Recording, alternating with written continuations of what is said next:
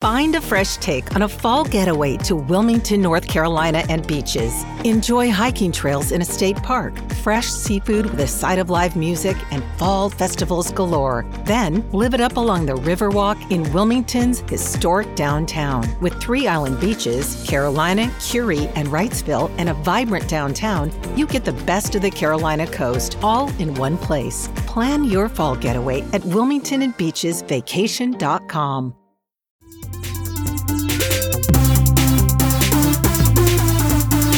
Welcome to the Inside the Boards podcast, the podcast dedicated to helping you learn to think like a question writer so you can study smarter, not harder, and succeed in medical school. And now here's your host, Patrick Beeman. Welcome to the Inside the Boards podcast. I am Patrick Beeman, founder and now less often the host of this show. Here today with Dr. Kara Poland, who joins me to launch and kick off our special series on addiction medicine, where we hope, with the help of various experts and interested educators around the country, to provide a broad overview of addiction-related science, medicine, clinical advice, the sorts of things you ought to get in med school, but you kind of don't. And the reason for that being addiction is one of those things that touches on every specialty in medicine. It really crosses specialties. It's an exciting field. Really stoked to put this stuff out there and work with some of the people who have also expressed an interest in teaching med students, and that is chiefly Dr. Poland. Thank you so much for joining us. Can you tell us a little bit about yourself? Thank you, Dr. Beeman. It's such a pleasure to be here. I really enjoy working with students and being involved in undergraduate medical education. You're absolutely right. The average medical school only has between 2 and 10 hours of training in addiction medicine throughout all 4 years of medical school. So like one clinic day and a lecture? Pretty much. And let's think about it. Did you have more than one clinic day and a lecture on treating persons with diabetes? No, that was it seemed like every day, stuff like that, you know?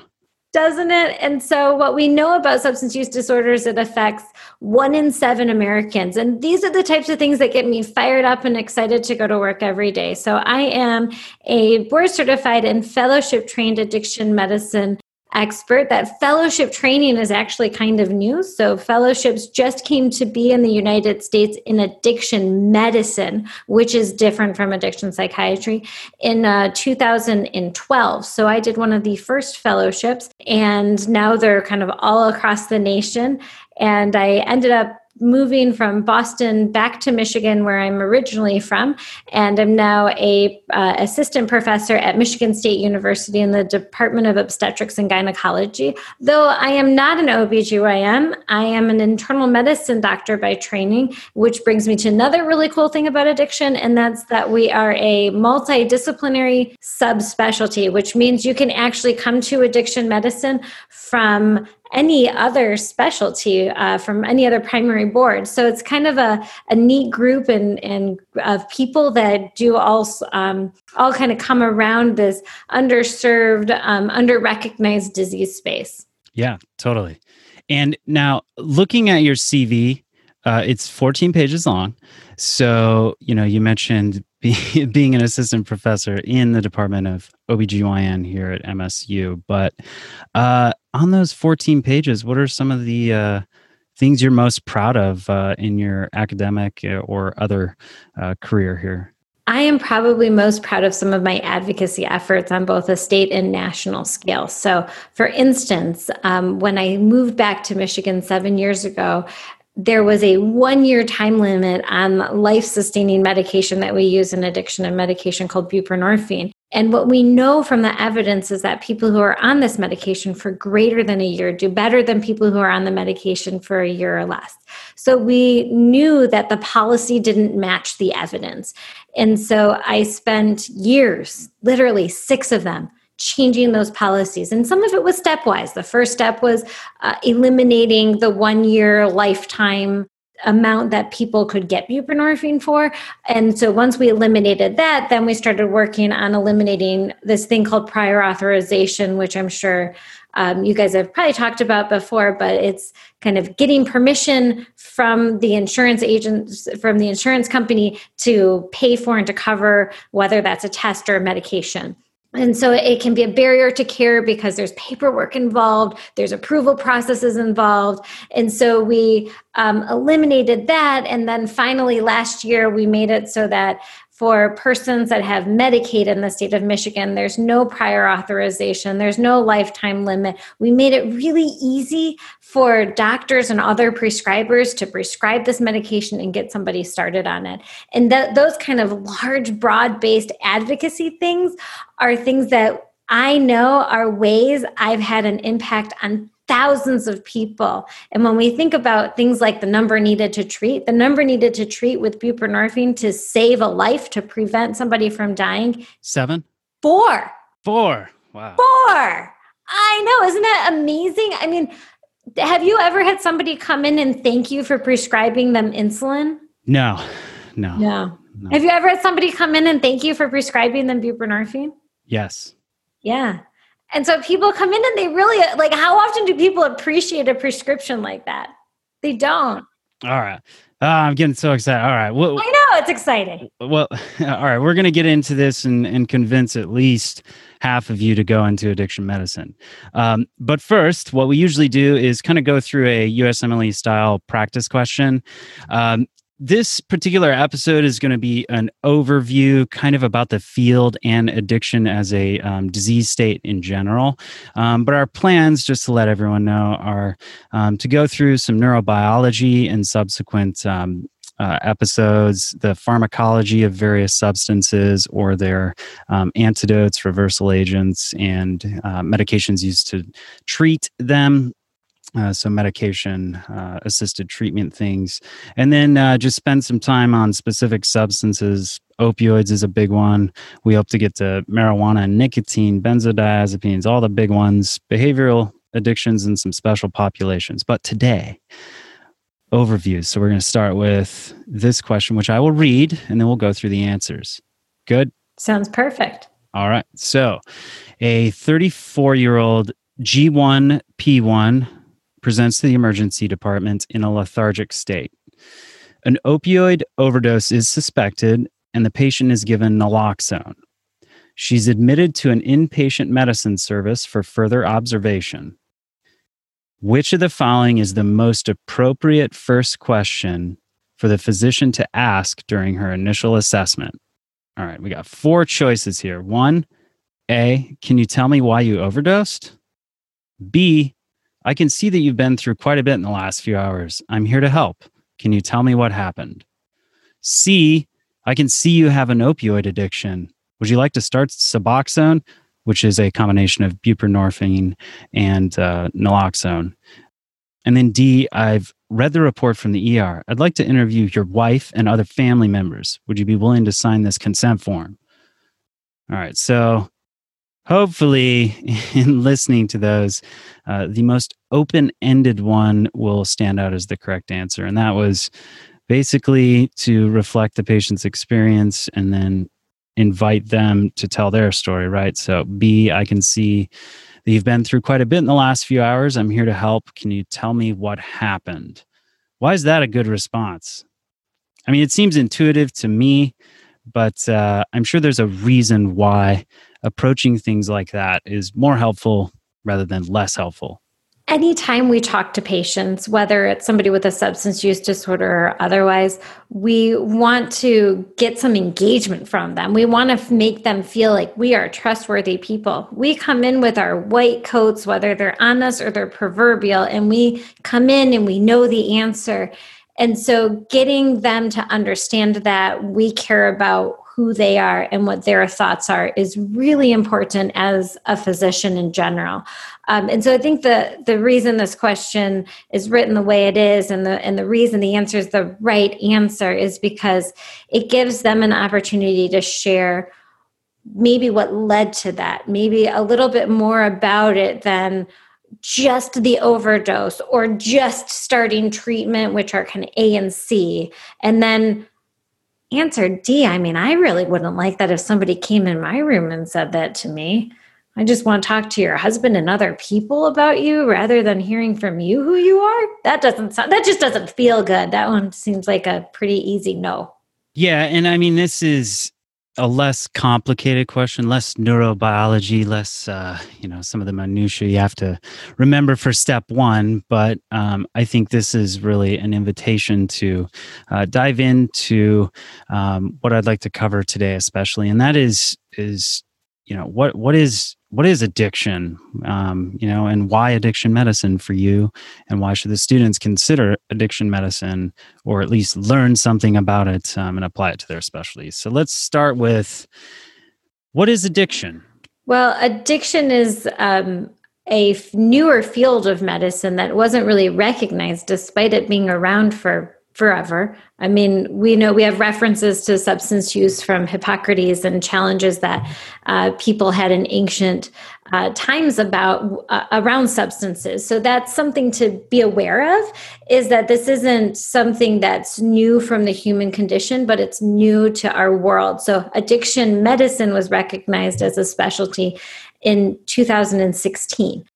So that's not that long ago when we think about it, when we think about the fact that there's this whole workforce of cardiologists and endocrinologists and OBGYNs and specialties that have been around for a really long time, for decades and hundreds of years. So I found that really exciting when I came into addiction. We also know that so many people are affected by addiction that if you aren't thinking about it, if you aren't considering it, whether you're an addiction doctor or not, it's going to affect your patients. So we know that for all comers, for all surgeries, 1 in 6 people will end up on chronic opioids 90 days post-surgery. That's a wild number of people, and that's something that any surgeon should be aware of, so that when they prescribe opioids, they use what we call REM strategies, risk evaluation and mitigation strategies, to reduce that risk, to make it so that fewer of their patients end up on those long-term opioids so that they can better care for their patients. We also know that people that go into surgery have poorer outcomes if they're smoking, if there's alcohol involved, if there's other substances of misuse. And so just having that awareness and building that as a student is really important to be able to take care of your patients no matter what fields you go into. I also really just enjoy the patient population. Like I mentioned before, I don't see too many areas of medicine where the patients are just so thankful to have a relationship, so thankful to have you be kind and caring to them in ways that they aren't in other fields. Absolutely. And I think the listeners know, I've often said, I had this existential crisis, quarter life crisis, when I was trying to decide on my specialty. And I was between OBGYN and psychiatry. And looking back, it's complicated, but I kind of wish I'd done psychiatry. And now that I have been board certified for almost 5 years, I've been out a while, you really can't go back and do psychiatry. But addiction has a lot of overlap with psychiatry. And so for my part, I actually just started working as the medical director for a level 1 opioid treatment program. I had been in the military for like 4 years, and I saw one urinalysis that was positive for an illicit substance during that time. Prior to that, in residency, and then when I got out, it's you see 1 in 4 years that isn't positive in certain patient populations. But the patients, man, they're just like the coolest people. I don't understand why they are treated so poorly. I mean, I literally cannot understand this. And in doing this sort of work, helping people with opioid problems for the past like 6-7 months, it's incredibly rewarding. It's restored my love for medicine, frankly. So you're not the first person to say something like that, which is what's really cool. So what I found as I talk to more people that are doing addiction work, whether it's, as an addiction specialist or as a piece of their primary care clinic, is that they were thinking about leaving medicine. They weren't sure what their path was in medicine. They were not feeling great about it. And then they started treating patients with substance use disorders. I think one challenge that we often have when we are not actually treating these patients is that we are only seeing uncontrolled substance use disorder. If every person with hypertension that walked into a primary care clinic had a blood pressure of 180/90, and the doctor had no medication to prescribe, didn't know how to talk to that patient, didn't know what to say to that patient, and said, you know what, you really just need to get your blood pressure under control, and sent them on their way, how satisfied would they be as a provider? I wouldn't be either. So when you get the tools to treat addiction, then you start to see these people's lives change, and you start to see some of these things happening in their world that's really rewarding for us as physicians. And I think that that's something that reels people in and brings them back for more. Why are patients with addictions stigmatized so greatly? It's actually a very United States-centric phenomenon. We don't see this as much in other countries. Some of it is we have kind of two systems of medical care. We have the traditional medical care system, what we think of as medicine, the hospitals, the outpatient clinics, the community clinics, the places that we think of when we think healthcare. And then in addiction, we have this other system. We have the AA meetings, the NA meetings, the recovery houses.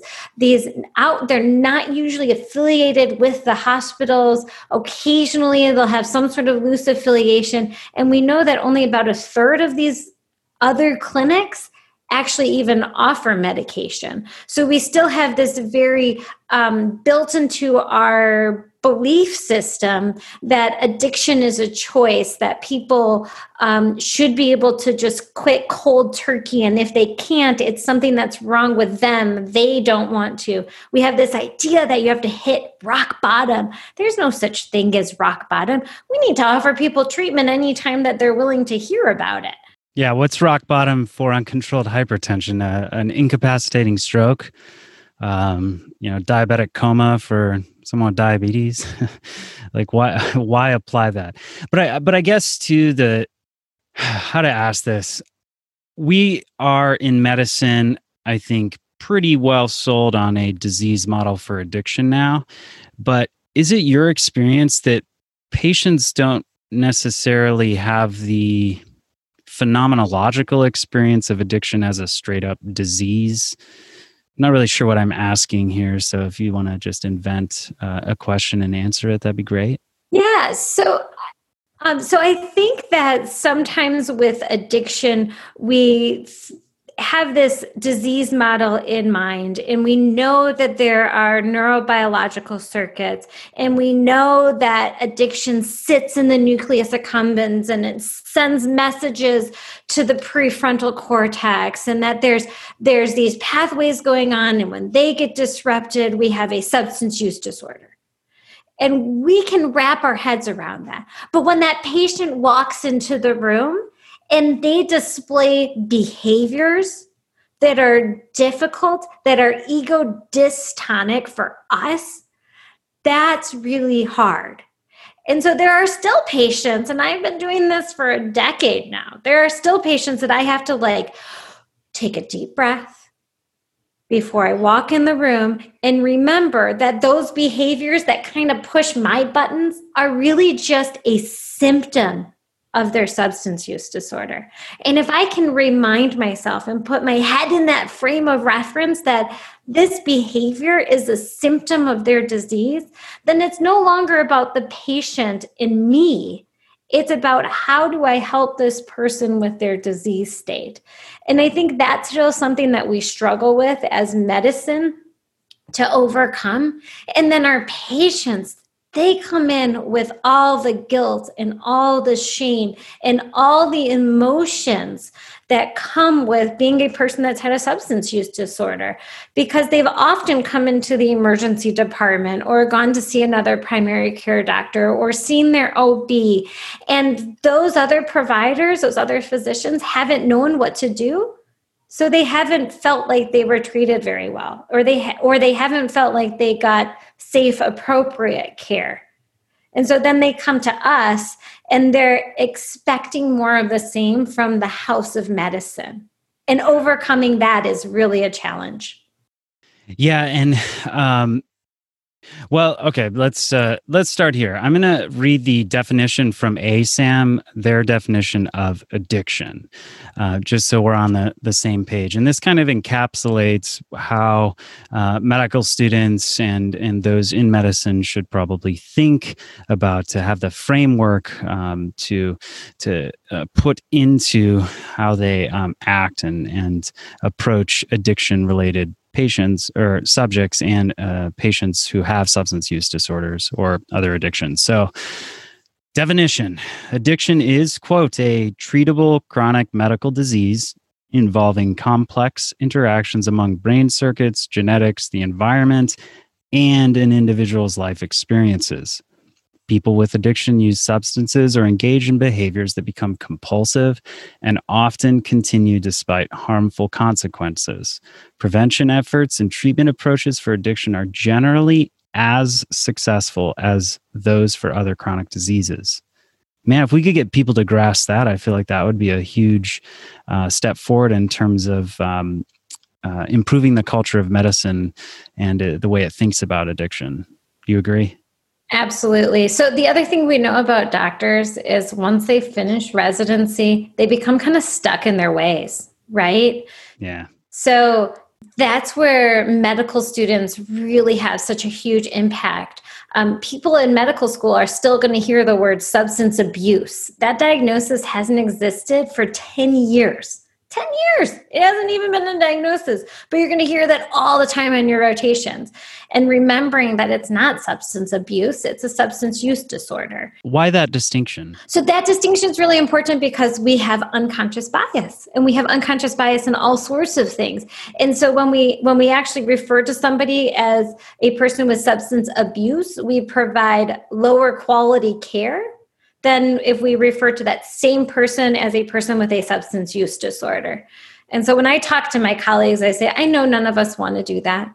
So let's raise the bar and let's use safe language for our patients that allows us to provide better care. But isn't this kind of just like feel good, pie in the sky, wishful thinking? I mean, these patients just straight up choose to, engage in getting high. That's all they want. They're just trying to game the system. And I could repeat other things that are said all the time in medicine. But am I wrong if that's my kind of assumption or assumptions? Absolutely. I think that I absolutely understand where that comes from, and I absolutely understand those emotions behind it, because uncontrolled substance use is really frustrating to treat. And when you don't have any tools to help you do that, that makes it even harder. So when you come out of medical school and you've had 10 hours of training and everyone around you has only had the same 10 hours of training, if you were lucky, you might have been at the one of medical schools that only did 2 hours. My goodness, it's going to be hard to treat. Where we compare the hundreds of hours of training you've had in diabetes or in hypertension, you can understand where that knowledge basis is really, really different. What's fascinating about the adolescent brain is the way that it changes and develops over time. The average age of first use of an illicit substance is 12 years old. Wow. I don't know about you, Dr. Beeman, but when I was 12, I wasn't thinking about the consequences of my actions now that I'm in my late 30s. Nope, me either. So when that person comes in and sees me, I always remind myself that flip of the coin, I could have been the kid that tried the alcohol at the party. I could have been the kid that ate an edible. And so how do those decisions that we made when we were an adolescent and our frontal cortex wasn't developed, we didn't have the executive function to be able to make these decisions and understand the complexity of the consequences when we were 12 years old. Our brain literally wasn't developed enough to do that. So I can't blame my patients for something that is a biological disadvantage that they had. Yeah, well, let's get into that. So substance use disorder, That distinction's important. I also presume because there is no exact clinical picture or stereotypical archetypal addiction patients. Who is the quintessential patient with an opioid use disorder? It touches across all socioeconomic, classes and ages, life experiences, correct? Yeah, you, me, my neighbors, my kids, my kids' parents, friends, the people that I walk by it. A lot of it's our fault too, as a moral community in medicine, because we, also maybe didn't consider the consequences of our actions. We've known opioids are, addicting, but perhaps got a little too fast and loose. And I think that's kind of borne out in the popular discussions of these things, that these sort of fifth vital sign idea, got to treat people's pain to make it go to a 0 out of 10. It kind of led to people, like you had said, who have surgery having longer than 90 days of say opiates to treat a surgery, which or surgical pain, post-operative pain that really just creates a bigger problem. I can't believe how many people are just like, oh wow, that guy looks like he could be the clerk at Walgreens or my banker or whatever. Oh wow, this dude has 3 kids and he's trying to provide for his family, and he's lost a shit ton of stuff in his life because he got in a car wreck and got on opiates, and then he got cut off from them after being on high doses, and then started to withdraw and felt violently ill. And so he started buying some opiates off the streets from friends, or borrowing, quote, them from family members. But then that got really expensive, and he had to turn to heroin, which is all fentanyl, just to prevent himself from getting violently ill. Like it blows my mind how it seems easy it can be for people to become physiologically dependent on opioids specifically, and then when they try to stop, the motivation they have to avoid the withdrawal syndrome seems to be almost insurmountable to some people. Yeah, well, what does withdrawal feel like? We always read in the textbooks, it feels like flu-like symptoms, right? That's what all the textbooks say. What they don't put... It looks really terrible. It's terrible. And what do you want to do when you have the flu? Nothing, honestly. Yeah, just... Yeah, crawl in your bed in a dark room, cover your head with the covers and sleep it off, right? Yeah, but you can't sleep. I don't, Right. That's the thing about opioids. Opioid withdrawal also has the worst insomnia. So you've got the flu, but you can't sleep. It sucks. Yeah. And when I have the flu, I am reaching for Motrin. I am reaching for Sudafed. I am reaching for those things that will make me feel better. Like almost without even being able to think of anything else, of doing anything else. And so the same thing happens for these patients. And when we think about opioids, what are our endogenous opioids? Endorphins, right? Endorphins. So the same thing that makes us feel good is the very thing that is not able to be effective in somebody who's having withdrawal. So they not only do they feel like they have the flu, they literally don't have the chemical to make them feel good, which is endorphins. Now, in my experience with treating patients with substance use disorders, whether in triage in the OB setting where I might not necessarily be addressing that directly, the story keeps coming out, and it seems to me that for some people, like when I had my wisdom teeth out or I had a surgery during residency, I took Percocet or Vicodin or something, and it made me nauseated. So I'm like, meh, I'm not really going to take this. It's not helping. So whatever. But to some people, it's like they take an opioid and it's like a flip switches.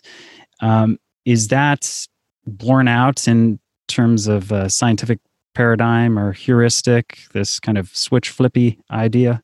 Yeah, so we hear that all the time with all different substances. So it's the person who comes in and says, if I don't have a drink of alcohol, I can't go into social situations. Like I have to have alcohol in order to be able to converse with other people. Or I have to, I'm just so wound up that I can't relax without smoking a joint to, do my daily living. It's those types of situations. Often you'll hear the story that when they initially started using, they felt normal. They understood how other people were able to socialize, were able to get through a whole day of school without having an upset stomach, without feeling, like they were overwhelmed and couldn't function, without needing to go home and just like hide from the world after a day at school. Because often these are, again, 12, 15-year-old adolescents that we're talking about when they first start using. So so that's often kind of the switch that gets flipped. We don't really know about maybe if there's something about their endogenous opioid system that is under functioning or not releasing enough endorphins to kind of get them through those normal situations. But there is some evidence, and it's mostly clinical experience that, we talk about, but I don't have a study to point you to, that when we have people who've been on buprenorphine-based products, the trade name is Suboxone, but when we have people who've been on buprenorphine for a long period of time and they are tapering down at their request, when we get down to real low doses, they just have this almost crippling depression or anhedonia that hits them where they just feel like they can't function. And just that little, 1 or 2 milligram dose compared to an 8 to 16 milligram dose that's needed for treatment of addiction is what they need to be able to function. So there seems to be some amount of an opioid deficiency that plays a role in that. And we do know that there are kind of some genetic underpinnings to addiction, that somebody like you or like my husband who gets nauseous when they take opioids, they're not at a great risk for getting opioid use disorder, because they take an opioid and they're like, oh, where's the Motrin? I'd rather be in pain. Somebody like me, if I take an opioid, I feel like I can clean the whole house and then some, do 10 loads of laundry and go grocery shopping all in the next 2 hours. So I have that switch. So that's an interesting, this might, I think, potentially be confusing to people, because if you take an opioid, aren't you going to be like chilled out, tired, like it's going to depress your respiratory system, your mind's going to be like fuzzy and relaxed? And yet a lot of patients who take opioids say, the reason I if I take fentanyl, then I've got like an hour to get up and clean my house. If I don't, then I'm just like glued to the chair, or sitting there shaking and puking with abdominal pain and sweating and all this stuff. Why are opioids activating? So the brain actually likes to reuse the same thing for multiple different functions in different areas. So in the respiratory center of the brain, opioids act to depress respiratory drive, right? And that's what people die of, is when they die of an opioid overdose, they stop breathing. But in the nucleus accumbens and the pleasure reward centers of the brain, they actually act as activators. So when you had like a blocking effect to the activation, where you had this negative, fast reaction of, I feel like I'm getting sick, it's making me nauseous, I don't want this feeling. And that was kind of a stronger emotional response. But somebody who has it where it feels like it turns a switch on, they're getting a bigger response to that endorphin effect of opioids, where it makes it feel good. So it's about that kind of that balance of your body's response to the substance. And we probably don't know enough to be able to say that this person's going to respond with kind of a or have kind of an addictive response to this medicine, this drug, this substance, but won't to this one, will to that one. Is that on the horizon? For instance, like I'm not going to get addicted to opiates, but could I get addicted to, I don't know, cocaine or methamphetamine if I took those?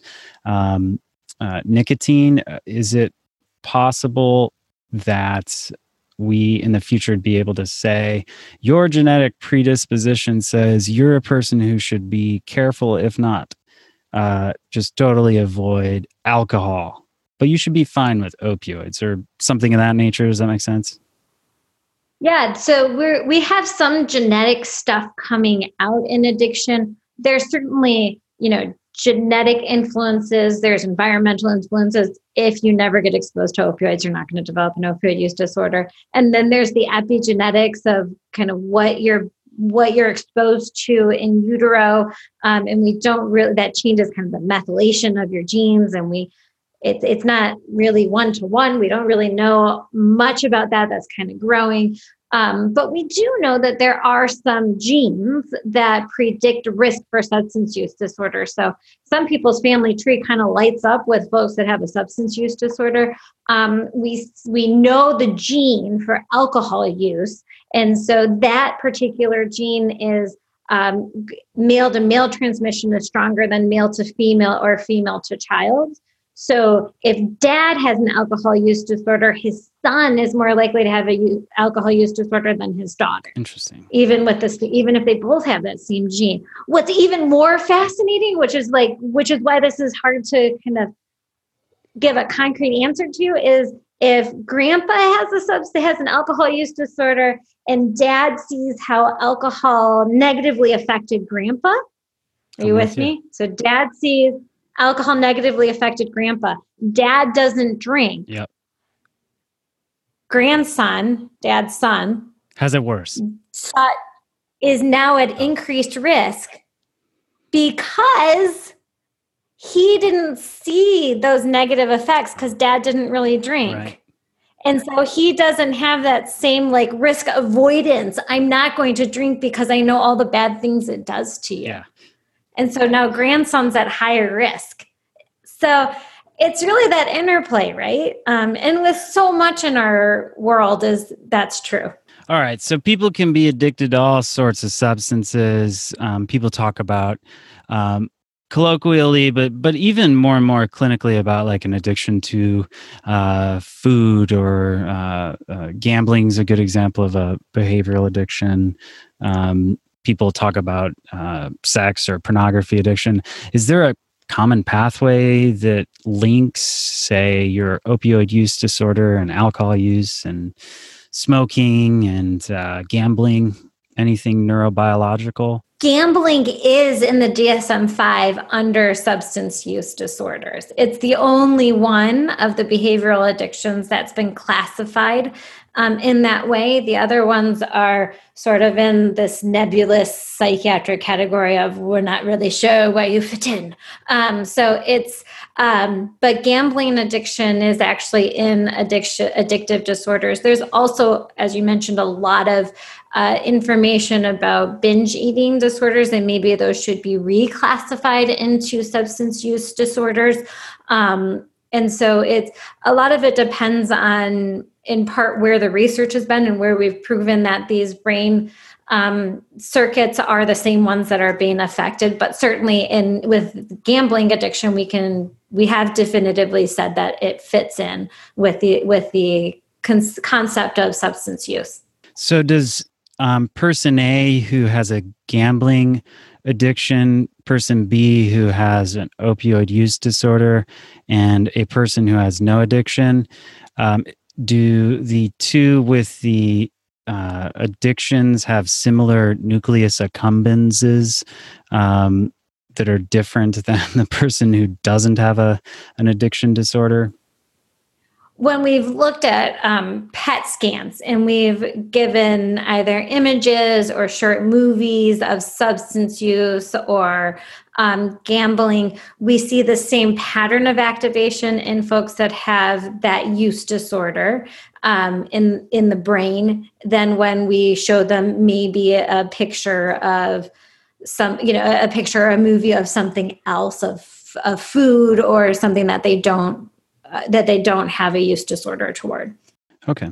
Well, let me go into just some random, not random, but questions that some various people, various sources asked me to ask, as well as some which are my own. One of the things that you see a lot, I think, as a student is stigmatizing language surrounding tons of different things, honestly. There's a lot of burnouts amongst residents and attendings.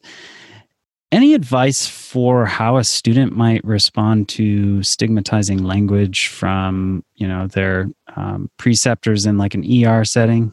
To give an example, patient comes in who has, kind of obtunded, gets their Narcan, wakes up, and gets sent home. And then the attending's like, I hate dealing with people like that. They're the dregs of society or something. Do we have a responsibility as students, as members of the medical community to say, yo, probably shouldn't say stuff like that? I don't know. I would probably say something like, I don't know if we should say something like that. I'm not going to go like all crazy because it's not going to be effective, but Right. How might you respond? Should you respond? Thoughts just related to addressing stigmatization when it is actually happening in front of you. I think a lot of times it's relatively unconscious on the part of your attending or on the part of the person around you. And so I think asking the questions and bringing it up and bringing it to the forefront of people's brains is helpful. The definition of unconscious bias is we don't even realize we're doing it. And so often these are just reflexive responses and they're rooted in really bad coping skills. And so if we can help people change that internal monologue, then we can help them provide better care. And that's where I think medical students can certainly be helpful. You should never, ever be faulted for asking a question. So asking the question of, could you explain to me why you made that statement?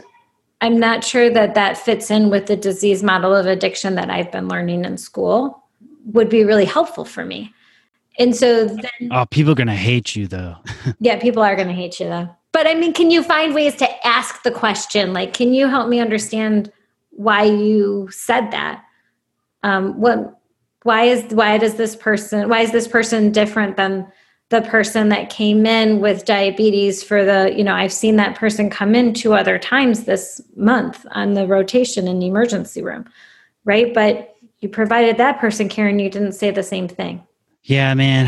I think there's a strong sense of loss of kind of professional identity and the concept of, being a virtuous physician, the idealism that we all go to medicine with gets trained out of us throughout the course of our education. It's one of the frustrating things that I think that vexes me, and why really I would love if Inside the Boards can contribute to an overall revolution, if you will, in medicine and medical education to help stamp out some of these things that do not help us maintain our professional identity and satisfaction and joy from practicing medicine, but also is just kind of like shitty to do as human beings to other human beings. Medical school is hard enough. We don't need to make it harder on each other, and we don't need to make it harder on ourselves.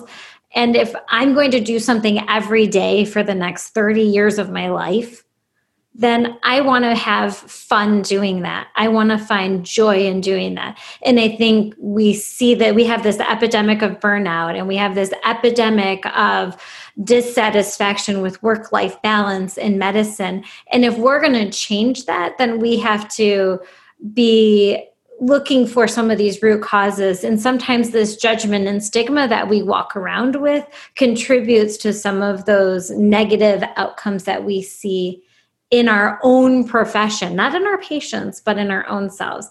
And so as people go through medical school, as people go through residency, remembering your why, the reason you're here, reaching out to the people that give you energy and doing a little bit, because I know medical school is busy, I know residency is busy, but doing a little bit of whatever it is that restores you, whether it's exercise, whether it's a craft, whether it's reading a book that's not related to school, whatever that is, just making sure you carve out that 30 minutes to maintain the me inside of this training is really important. And I know it's so easy for me to stand here on the other side and say, and when you've got that exam coming up and you've got all these other pressures and you've got step one and you're trying to figure it out, give yourself a little bit of slack, because you are working hard, you are good enough.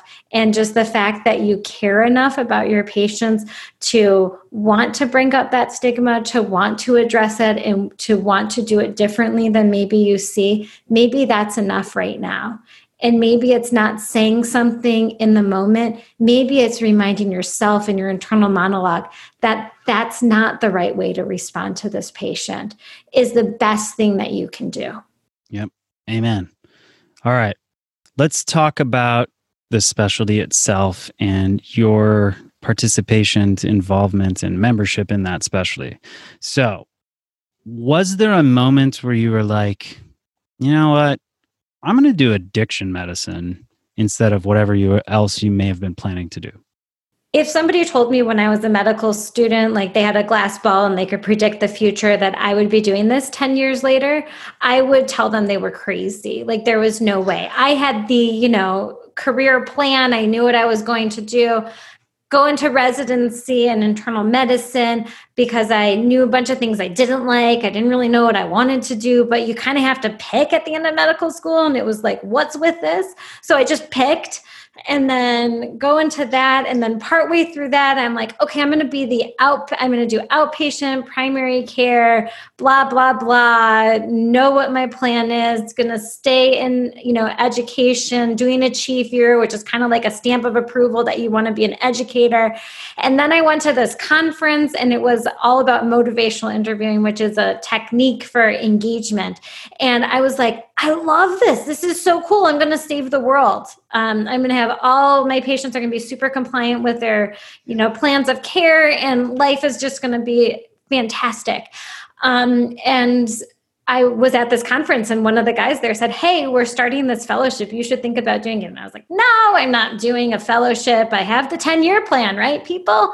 And then I went home and I couldn't get it out of my head. And so I applied for the fellowship and did that. So I guess I didn't really know I was going to do this, but I think it's ended up being a really great fit. And so when I talk to medical students one-on-one and they tell me they don't know what they want to do, my answer is always, that's great, because you're going to leave yourself open to be struck, and the lightning will strike and you will find your place, and that's okay. I always tell people you got to find your people too. Like if you are rotating and you're like, I like the subject matter, but everyone's personality in the field is kind of not compatible or doesn't mesh well with yours, you should seriously rethink doing that specialty. And I would say the same thing for patients too. Like if you don't get along with patients or feel like you could develop a healthy relationship with patients in a particular setting, because doctor-patient relationships have certain standard things that make them healthy, not healthy, energizing, versus life-sucking. If those patients, you don't get along with them, then you should probably consider a different specialty. But what about patients you do get along with? Why would you or me be like, oh, these people are so cool. I really like hearing their stories. I like being able to be somebody, it's kind of a low bar of performance too. You just don't have to be a dick frankly. And it's like puts you worlds ahead. So you don't have to work that hard to like put on a face most of the time. It's just, don't be mean. What about you? What sort of patient story stands out to where you're like, this is why I'm going to keep doing this. This is why I did it. Oh my gosh. Like, do you have those moments often? It is kind of tell us about that. It is really rare for somebody to go through their whole pregnancy with me, 6 months by the time they get to me, right? And then maybe 6 months postpartum. So maybe a year, if I'm really stretching it out, is how long I see a patient for. And it is really rare for them to get through that year-long period with me and not thank me for saving their life. When that happens, and I have learners with me all the time, when that happens, I always bring it up outside the room. Like, how often do you hear that in general primary care or in general obstetrics? Or how many times has a patient thanked you for saving their life? Because we just had it happen like multiple times in a day here. And that part to me is like, I don't know what could get my mojo going more as a physician, right? Like people literally telling you saved their life, like cool beans. It's a lot of fun. But we also... It's also just I think a testament to all the work to be done in this field, right? That people think it's strange that I'm providing them with medication that is known to save lives. And they're like, well, not everybody does this. And knowing that they're also scared about that next step after they're done seeing me and after they've had their baby and they've been postpartum for a period of a few months, when we start talking about that next care situation, the fear that they have about what that's going to look like and who those providers are going to be and whether or not they're going to be treated with the same amount of kindness and compassion as we strive to provide is simultaneously uplifting and heart-wrenching. Yeah, totally. Have you had a lot of students go into or plan to go into addiction after rotating with you? I get that question a lot from students. So what does it mean? How do I do this? What are the pathways to it? It's not one that they've often learned about because it's not as well, there's not as many of us around.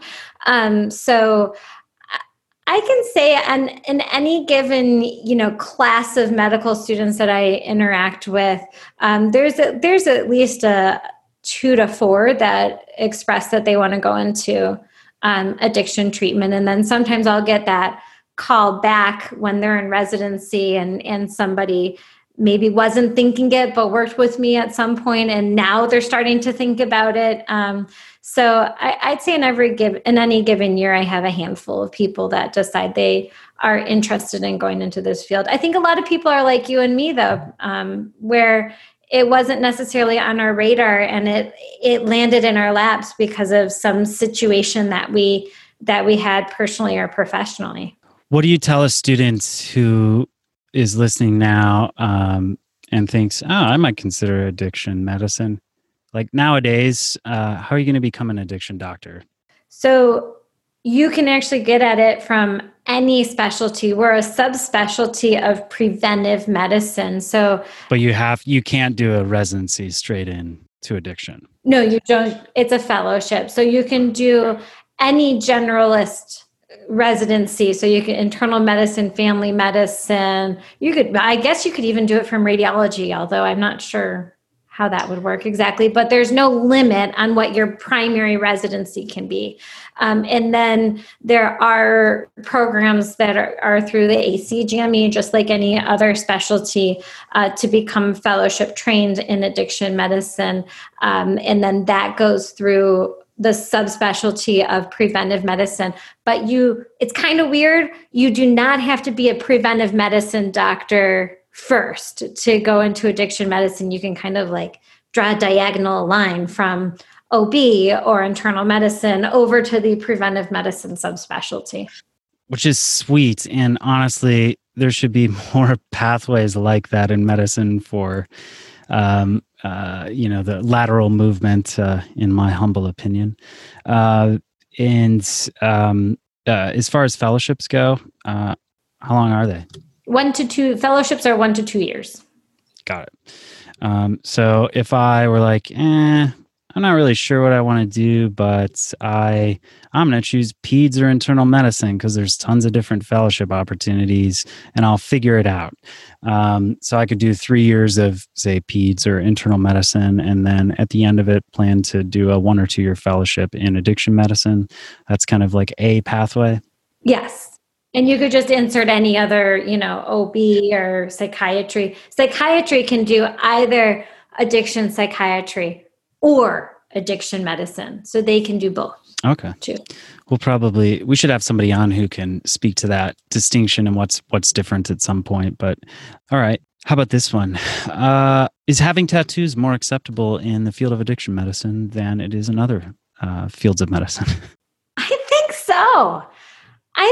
That's what I mean. It's a leading question, but I feel like I've gotten so much like instant rapport with patients just because I have quite a few visible tattoos, and I'm like, it's not quote professional in a sense, but I can tell you my therapeutic relationship's probably hell of a lot stronger just for that fact. I call them therapeutic F-bombs because sometimes when a patient hasn't really opened up to me, I'll drop an F-bomb or I'll, let my pen accidentally, fall on the ground and go, oh shit, and pick it up and then, go through almost like a song and dance of oh, I can't believe I just swore like that. And even though it was completely purposeful, but just to get that engagement to become a little bit more human. Because again, a lot of these people have just been treated poorly by medicine. So they don't trust us. So whether it's your tattoos, whether it's me, dropping a curse word, or whether it's both or a little bit of it all, right? I think sometimes that just helps us seem more human to our patients and removes barriers. Yeah, no, I agree. I'm just a big advocate for tattoos, as well as treating patients well. But just for those out there, well, I guess you're interviewing on Zoom this year, but for those who are interviewing, keep it traditionally professional. When you first meet people in a medical context, I always wear my white coat or a full shirt and tie. Pro tip. All right. What advice finally would you just give to, or what would be final words that you'd want to impart to somebody about the field of addiction medicine, its patients, anything addiction related?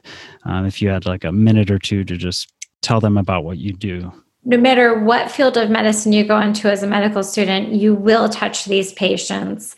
Do me a favor, do your community a favor, treat them with kindness and respect because you'll be able to create a safer, healthier community for all by doing that. Awesome. Very well said. So I would say for anybody who has questions about the entire field, specific questions about research science, please send an email to Madison at info@insidetheboards.com. And throughout the series, we'll try to get those answered. Hopefully, Dr. Poland, you'll be back and you can help talk us through some pregnancy-related issues or other things. If students want to learn more, where would you send them for some education or to learn more about, I don't know, whatever you're interested in?